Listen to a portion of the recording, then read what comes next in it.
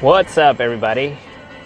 Today's topic is unnecessary waste and the ways in which we may create or, unnecessary waste without even knowing.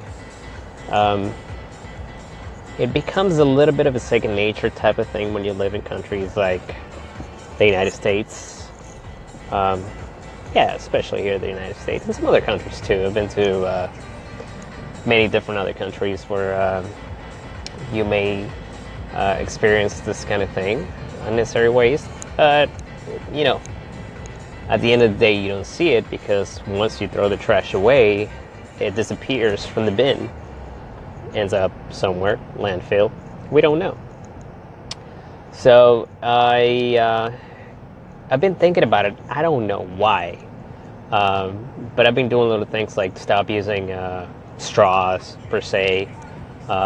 If I go to coffee shops like Starbucks, they let you bring your own, coffee mug or container, and then you can fill it up there. And then I think they'll charge you even a little less for that because they appreciate the fact that you're not using their cups to create waste, even though they create a lot of waste. I mean, it's a cardboard cup, and then you have the plastic lid on it, and then you have the little cardboard thing that goes around it, and it's just a bunch of waste. But anyway, getting back to the topic, depends where you live in the States, per se. In the United States, there are different regulations depending on your state or city of how the waste is handled.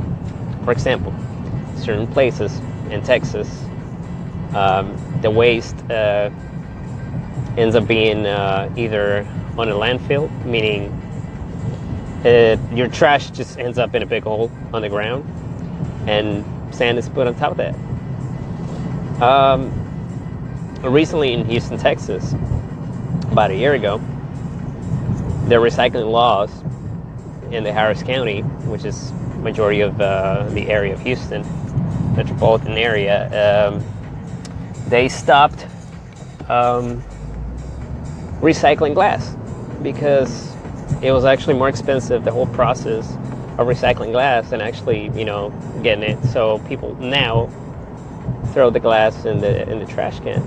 They don't recycle it anymore. I mean, glass is made out of sand, but at the end of the day, it was costing them more money to recycle it and all these kinds of things.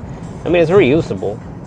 They'll still recycle plastic and cardboard and some other things like that, but there are a few steps that we can take to minimize these kinds of things.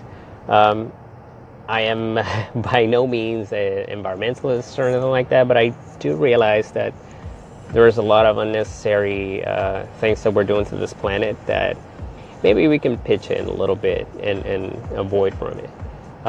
It really pains me when I go to a different country and that might not be as clean or even more clean than the United States. For example, I've been to the Netherlands and Switzerland, and it's super clean countries, but very strict with their laws.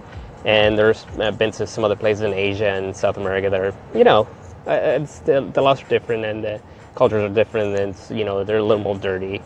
They're dirtier and things like that. But at the same time, it's good to create a culture where everybody's aware that you have to take care of your house. You have to take care of the place you live in. And starting with, little things like, maybe reusing a few items or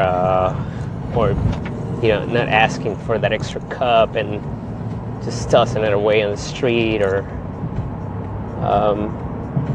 minimal steps that not only you can learn, but also your future. If you plan on having kids, if you plan on building a family, or maybe you can show your friends the way you do things. Little things matter, and I think if we all create a culture where we become aware of these kinds of things, we can create a better planet and for our future.